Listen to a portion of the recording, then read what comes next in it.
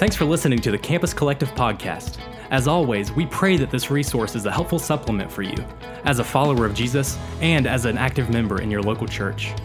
We love God's design for His church, and we believe that this resource could never substitute the incredible things that come from active involvement with a community of believers. Campus Collective is a ministry of Huntington Community Church. To learn more, visit our website at huntingtoncommunitychurch.com.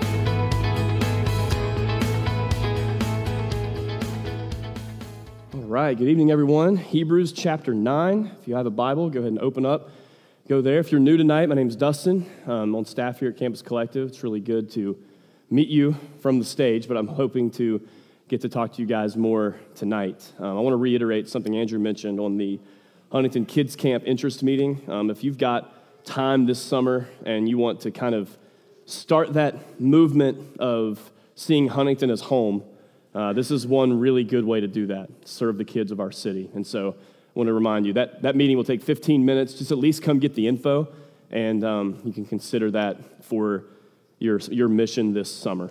Title of the sermon tonight is Eagerly Waiting. Eagerly Waiting.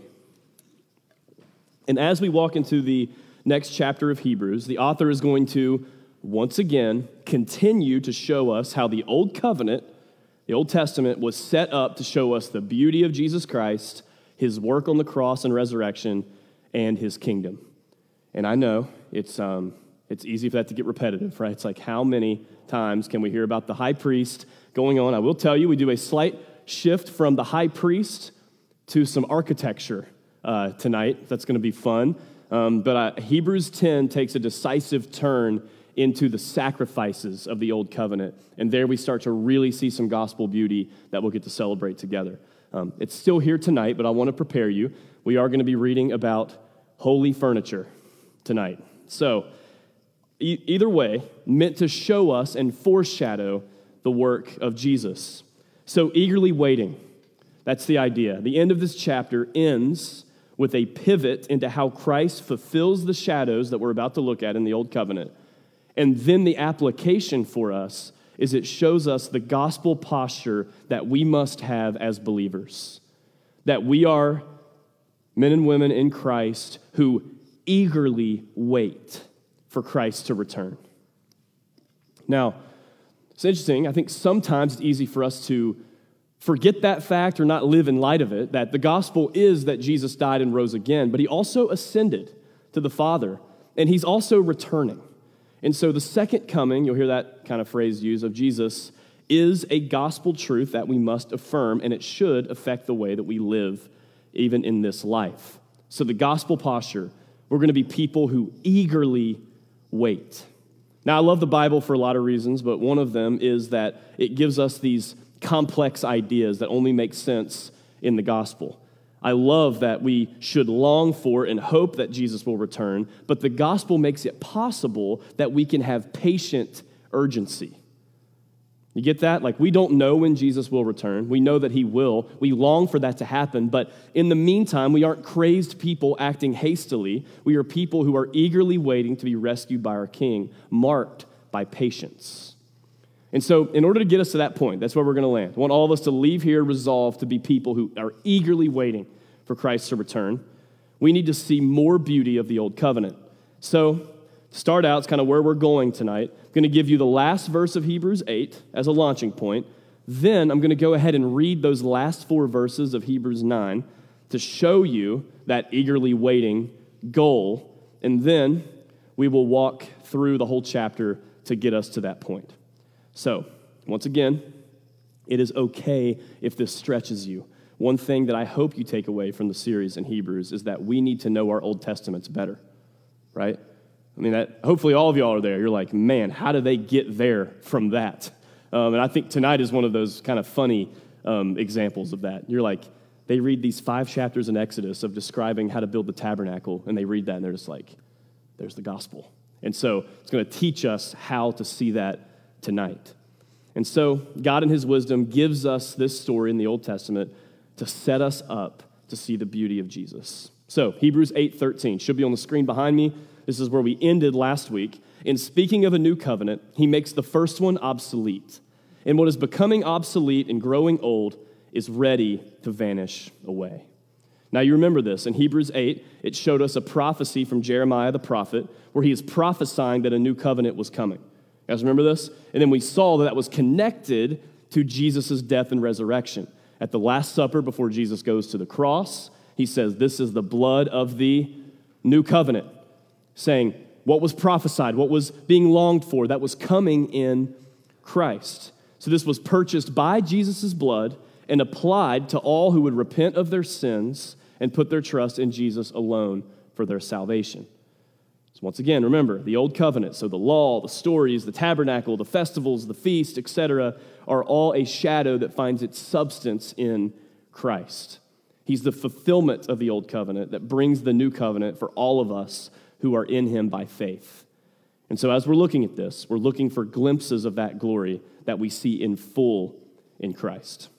So, verse 24, go ahead and flip over to that. We should have it up on the screen as well. Hebrews 9, there it is. So this is where this is all going to land tonight. It says, "For Christ has entered, not into holy places made with hands, which are copies of the true things, but into heaven itself, now to appear in the presence of God on our behalf. Nor was it to offer himself repeatedly, as the high priest enters the holy places every year with blood not his own, for then he would have to suffer repeatedly since the foundation of the world. But as it is, he has appeared once for all at the end of the ages to put away sin by the sacrifice of himself. And just as it is appointed for man to die once," so important for us, this is true of us, it's appointed for all of you to die. And after that comes judgment. So Christ, having been offered once to bear the sins of many, will appear a second time, not to deal with sin, but to save those who are eagerly waiting for him. And so in this little section, what we see already is these ideas of the tabernacle, of these holy places and separated by curtains that we're going to see in Hebrews 9, is showing us a tabernacle-shaped gospel, that Christ entered into the holy place himself to offer himself as the sacrifice, to end all sacrifices. And he's coming again to get all of us who have trusted in that sacrifice. My goodness, we leave here believing that changes everything for you. We should be eagerly waiting for that day. So let's walk through it. Verse 1. Hopefully you're there. If you don't have a Bible, like I said, it should be behind me. Here we go. Now, even the first covenant had regulations for worship and an earthly place of holiness. So let's stop there. So that first covenant, also we could call the old covenant, all right? The first or old covenant had regulations for worship. Part of this included the high priest's knowledge that we have been thinking through already in Hebrews. Remember, the old covenant was still, so important you understand this in reading your Bibles, was still predicated on God's saving work. Remember, he rescues them from Egypt and then gives them the law. He didn't drop into Egypt, give them the law, and say, obey this perfectly, and if you do, then I'll save you. So key. He's rescued, and he says, here's my law of what it looks like to live as people who are free and live as people who can worship me with their lives. It wasn't a works-based religion to earn their rescue. But he wanted to be worshiped properly in his holiness, and in that wanted to show them, and subsequently us, even in the 21st century, how a holy God would dwell among and with sinful, unholy people. So a lot of the Old Covenant is designed to remind you over and over again, unless God does something, we get eviscerated in the presence of a holy God. We're that sinful. He is that holy. And so that's meant to set up a tension of, yeah, but God wants to be with us. Yeah, but we're sinful and he can't, but he still loves us. That's the tension that drives us straight to the cross of Jesus Christ. And so in this first verse, there's two things being highlighted. The first one, regulations for worship. So sacrifices, offerings, cleansing. And number two, the earthly place of holiness. So in Hebrews 9, we're going to see that as the tabernacle, which was a portable version of what would eventually be the temple, permanent place of God's dwelling in the Old Covenant times. And so the point here is that he's saying even the first covenant had regulations for worship and an earthly place of holiness. So we have to ask, what are the new covenant, this side of the death and resurrection, realities that we need to keep in mind in light of this fact? This points us to our sacrifices of worship, prayer, and service to our neighbors. All throughout Paul's letters, in a few places at least explicitly, he connects his worship to God and his loving service to people as an expression of sacrifice, even going as far to say that his life is a living sacrifice. And so we're still sacrificing as believers, just not for the salvation from our sins. Jesus did that. But are still our sacrifices of praise and love and service in this life. And now, the holy place, no longer a tabernacle, but it's our bodies. If you're a Christian, the Holy Spirit has taken residence in you, individually, but also in the church. Now, just so we're not mistaken, you are not in the church right now. This building is not a church. Biblically speaking, a church is the people of God. Now, this is really important. 1 Peter would use the idea of being built up as a holy temple, connects it directly to the people of God being that holy temple, or what the temple and tabernacle foreshadowed to show what Jesus was going to do in the church. And so I beat this drum every chance I can, and I've got another chance here. If you're a Christian, you're someone who follows Christ, you need to belong to a church family. It makes no sense to be an individual brick laying around and not in a local community of faith, guided by biblical leadership, held to the standard with accountability and church discipline, on mission together and focused. And so for some of you, that's just the next step this year. If you're a Christian and you know, hopefully you've seen that throughout this, that we're not trying to just do campus ministry, we're trying to be an arm of the local church to show you the importance of this. That is what God is doing when he's building his temple in the new covenant. So, after this, the regulations, then in verses 2 through 5, I mentioned this already, but we get some holy architecture explanations that show us more glories of God. These ideas are originally played out in Exodus 25 through 27, chapter 30, and chapter 35 through 38. I'm going to bless you tonight and not read all of that, all right? I'm not going to read, 7 chapters of Exodus, but I encourage you, if you started a Bible reading plan this year, you'll probably get there by Valentine's Day, so that'll be romantic. Verse 2, here's what it says. So even this had regulations, then verse 2, this is key. For a tent was prepared. The first section, in which were the lampstand and the table and the bread of presence. It is called the holy place.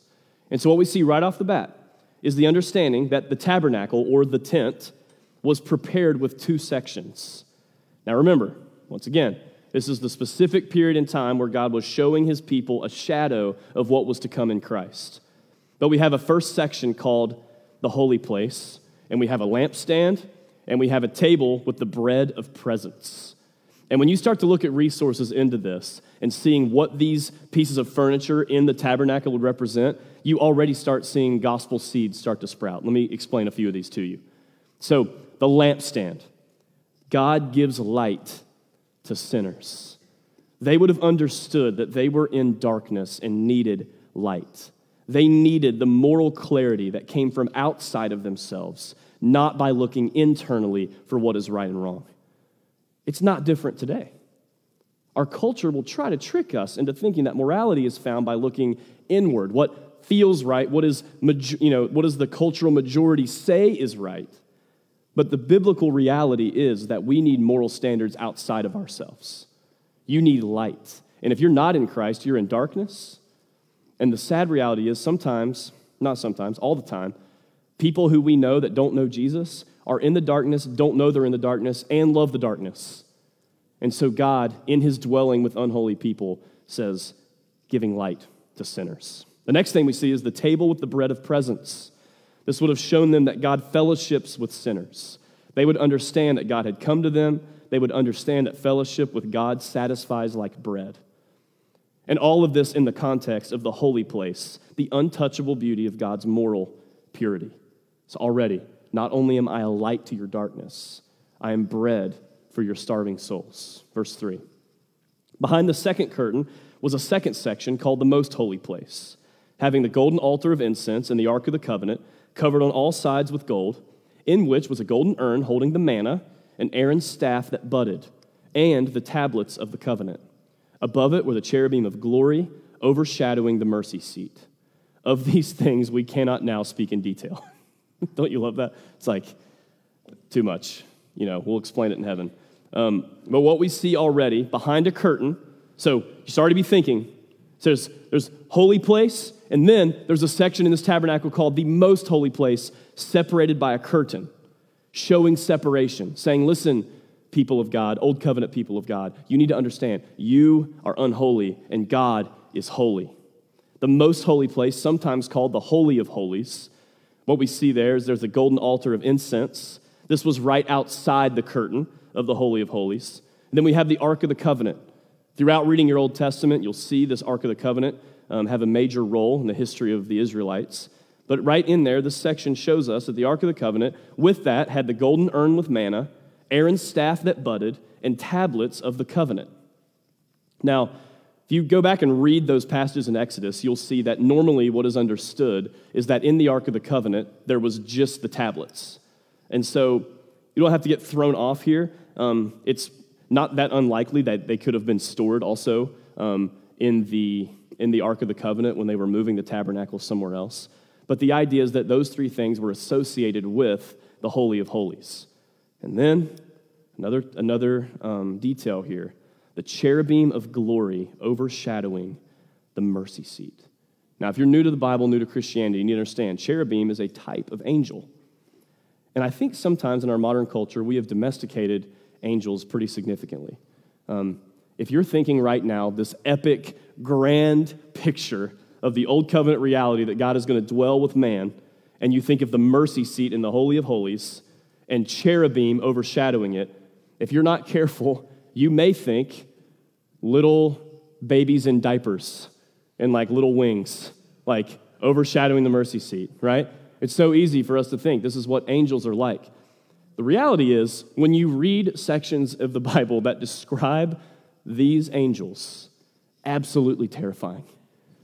People see them and fall and are terrified of these heavenly creatures.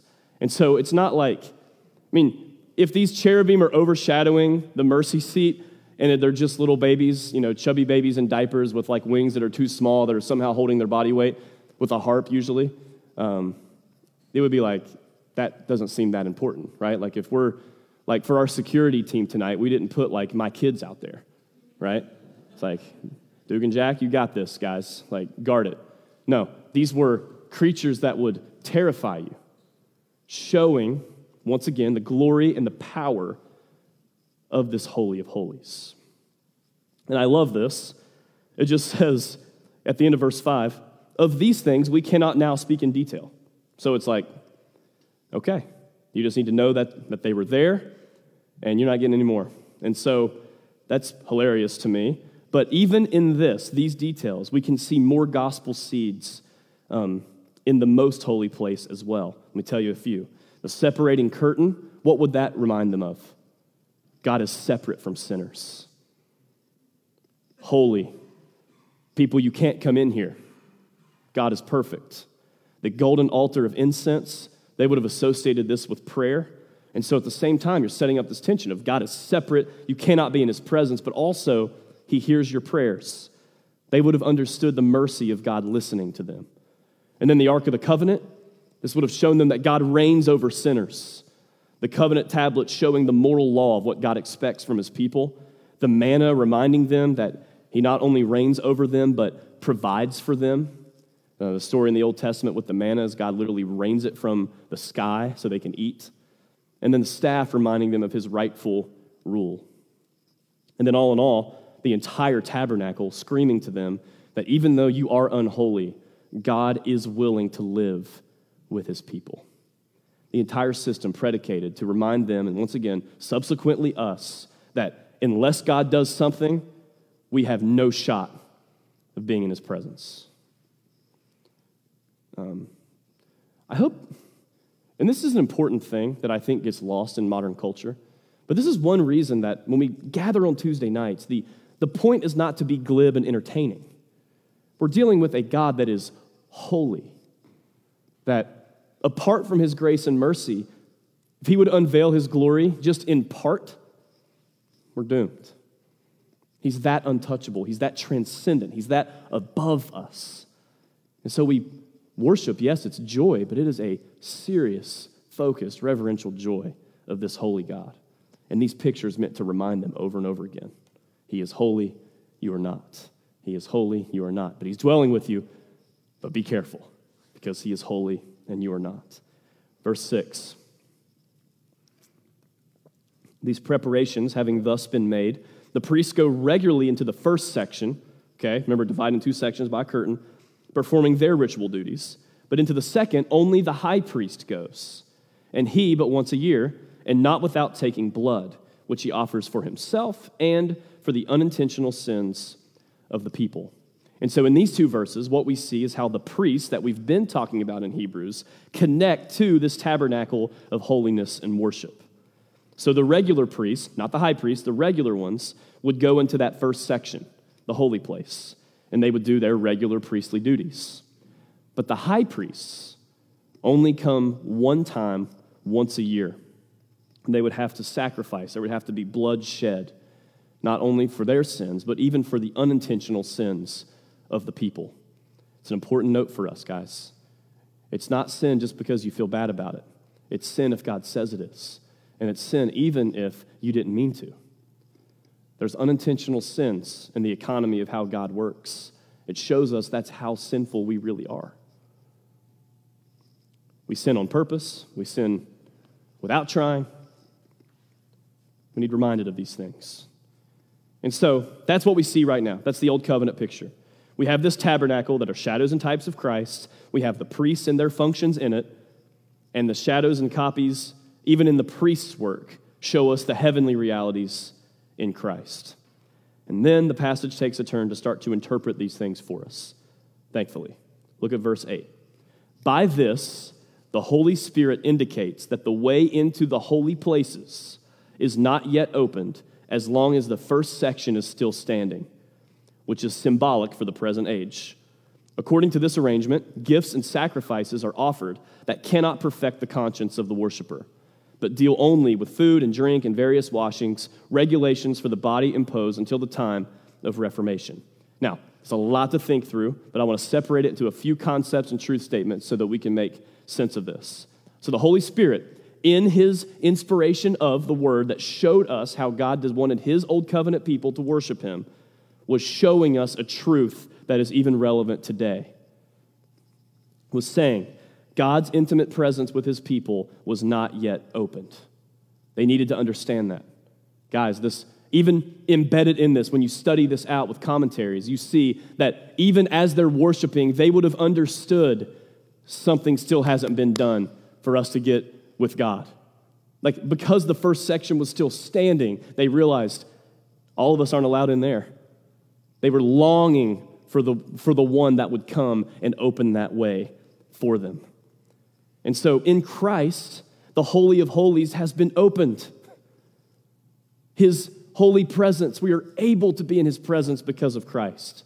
Also showing the old covenant age has ended. Now here's where this gets interesting. And I don't want to labor you with a bunch of technicalities, but it is an interesting thought whenever you study this out more. Commentaries sometimes go back and forth on what exactly this means. Some people see that, which is symbolic for the present age, meaning the old covenant time that has ended by the death and resurrection of Jesus.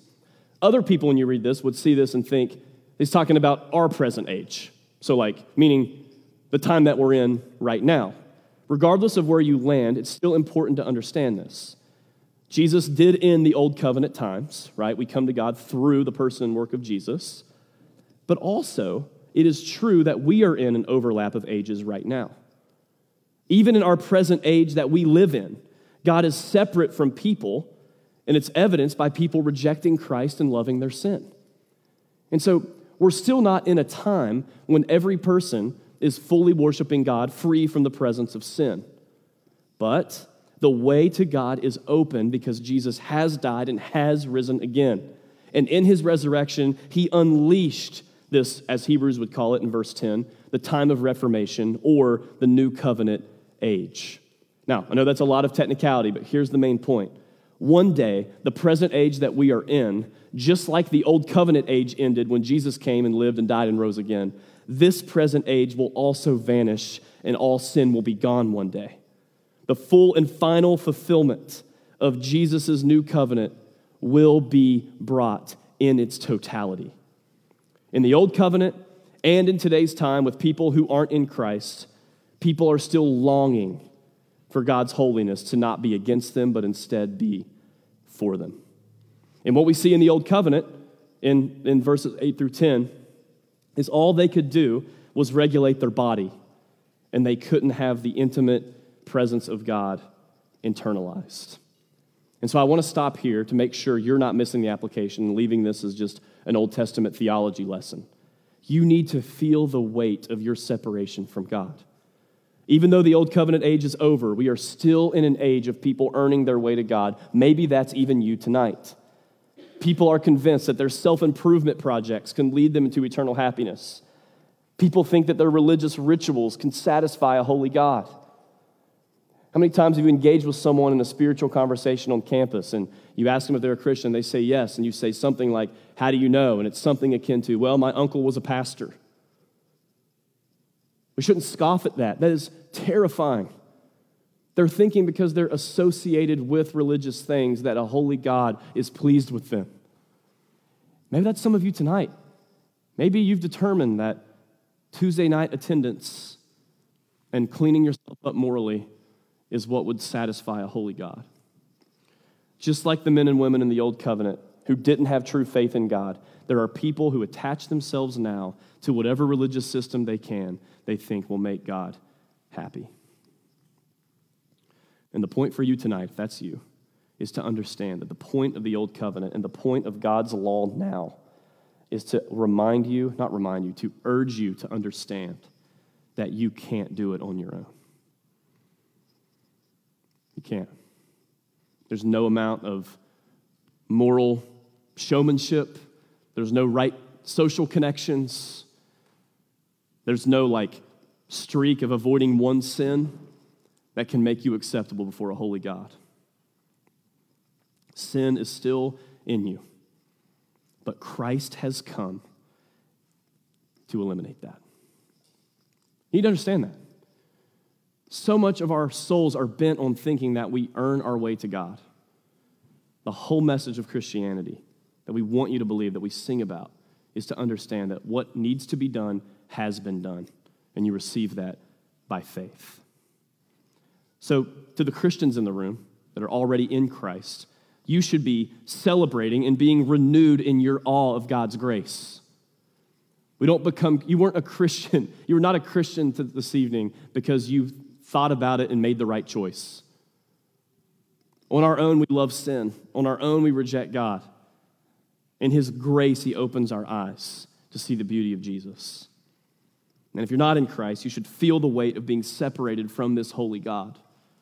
His justice means that you should never get in with Him. But He's made a way. Look at verse 11. But when Christ appeared as a high priest of the good things that have come, then through the greater and more perfect tent, not made with hands, that is, not of this creation, He entered once for all into the holy places, not by means of the blood of goats and calves, but by means of His own blood, thus securing an eternal redemption. This is the point of Christianity right here. Christ appeared in human history as the true and better high priest. He brought the good things that have come in the new covenant. Now remember, we're in an overlap of age still, right?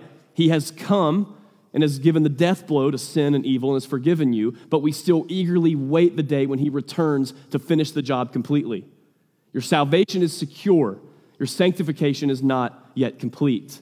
Christ has brought the good things in His death and resurrection, but He will bring them to full when He returns. The greater and more perfect tent of God's very presence in heaven. Jesus entered once for all.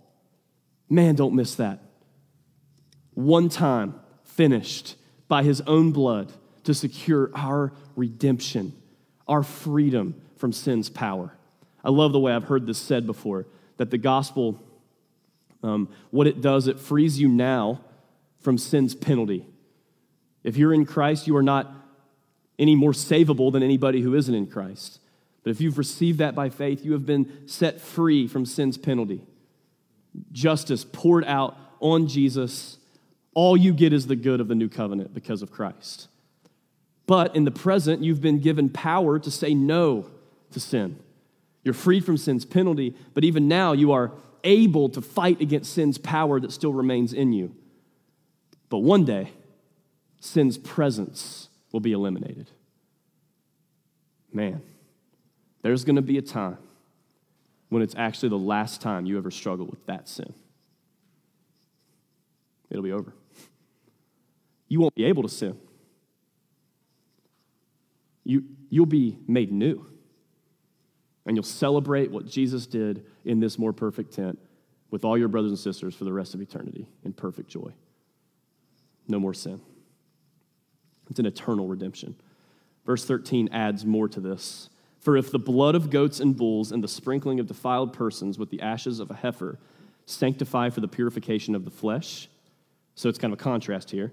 14, how much more will the blood of Christ, who through the eternal Spirit offered himself without blemish to God, purify our conscience from dead works to serve the living God? So these verses continue the logic. If the old covenant system would sanctify in a ritualistic way, remember, to point to and prepare for Christ, then what we see in this verse is the more thinking that the old covenant was good, but the new covenant is better. So how much more? If the old covenant did that, then how much more will the blood of Christ, the perfect without blemish sacrifice, who came to earth in this broken place and never sinned, how much more will you be purified? And so you need to stop and realize this. There's gospel realities here that Christ purchased for you. And one of them you'll see right in the text. Not making this up. Look at the end of 14. Listen, you can have a purified conscience. This goes both ways. If you're not a Christian, you need to hear this. There's a way to have a purified conscience. But for some of you, I know, I've walked with you. You're a believer, but your conscience is still tormented. You don't think like somebody who's been forgiven. You need to understand, it's a reality that's been purchased for you. You can have a clean conscience. And for those of you that know your own sinfulness, this should be cool water for your soul. You know that you are wrong or have done wrong, and you deserve punishment before a holy God, even for the smallest sins. And you know that justice has to be served. But the Hebrews gospel logic connects, please get this, the spotless blood of Christ and his one-time, once-and-for-all sacrifice with your current reality of having a clean, purified conscience. I get it. I go here. It's so easy for me to get caught up in sins I committed 10 years ago or patterns of sins that took me forever to overcome. And you let that seep into your soul now and you think there's no way God will accept me. There's no way God can use me. There's no way he wants anything to do with me. The devil tempts you. When he gets you, he accuses you. And you get trapped in this cycle of self-condemnation over and over again. And it's all predicated on you understanding that sin does deserve punishment. But the point of the gospel is that sin does deserve punishment. But if you're in Christ, your sin has been punished. It's done. You're right. The sins that you commit deserve death, but there is one who has died. Justice was served when Christ died. He took your punishment. Don't settle for our culture's version of cleaning your conscience. It goes something like, well, you just do you and I'll be good with what I'm doing. That doesn't work. And if you're honest with yourself, you know it doesn't work. There is truth. Sin is the issue. And you actually can have a clean conscience. Listen to me. If you're in Christ, you are free to live as if you've never sinned. This doesn't mean there's not consequences for your sin. We understand this. But it means that the eternal consequences for your sin are over. My goodness. Can you imagine if you lived that way? You woke up understanding that? Our culture tricks us into wanting to identify with our biggest struggles. And the gospel screams over it, once for all, clean conscience for my people. But there's others of you in here that don't have a sensitive conscience. Either you know your own evil and don't care, or you've convinced yourself that God doesn't care about morality. And I'm going into this and pleading with the Spirit and begging you to see and feel the weight of your guilt for sin. To see the beauty of the good news, you have to understand the bad. We're not interested in entertaining you tonight. This is real. It's reality. Sin is a thing. And this guilt is the good news. You don't leave here with being crushed by that. When you truly understand, you should let this guilt drive you to the high priest who bled for you. It's unbelievable. We want you to get that. But notice, there's more. Look at the gospel logic. This pure conscience has been purchased for you by Christ, is connected to something. It is connected to a pure conscience from dead works to serve the living God. It's amazing. You get to actually live in freedom from your dead works. You are able to work with God without a guilty conscience. You don't have to second guess yourself over and over again. You are free in Christ. You are saved to serve the living God. There's actual true life in him. Verse 15 keeps going. Therefore, the mediator, he is the mediator of a new covenant, so that those who are called may receive the promised eternal inheritance, since a death has occurred that redeems them from the transgressions committed under the first covenant. So, we're called, if you're a Christian in here, God called you by his Spirit through his word. It's a reminder, a death has occurred. The old covenant was meant to show them that something had to be done. That's why if you read the old covenant, especially in Leviticus, you are appalled by how much blood is in there. It's a bloody mess. You have to ask why. It's designed to show you that because of sin, something must die. That's the punishment. But when you trust in Christ, you are redeemed from the transgressions that you have committed, and you are promised an eternal inheritance, all because Jesus has earned it for you. Verse 16, for there is a will, for where a will is involved, the death of the one who made it must be established. For a will takes effect only at death, since it is not in force as long as the one who made it is alive. That's just explaining the human idea of wills and death to show you that the promised inheritance of salvation happened because a death really did happen. Look at 18 through 23. We're getting to the conclusion here. Therefore, so because of all that, a death is needed for the inheritance to come. Not even the first covenant was inaugurated without blood.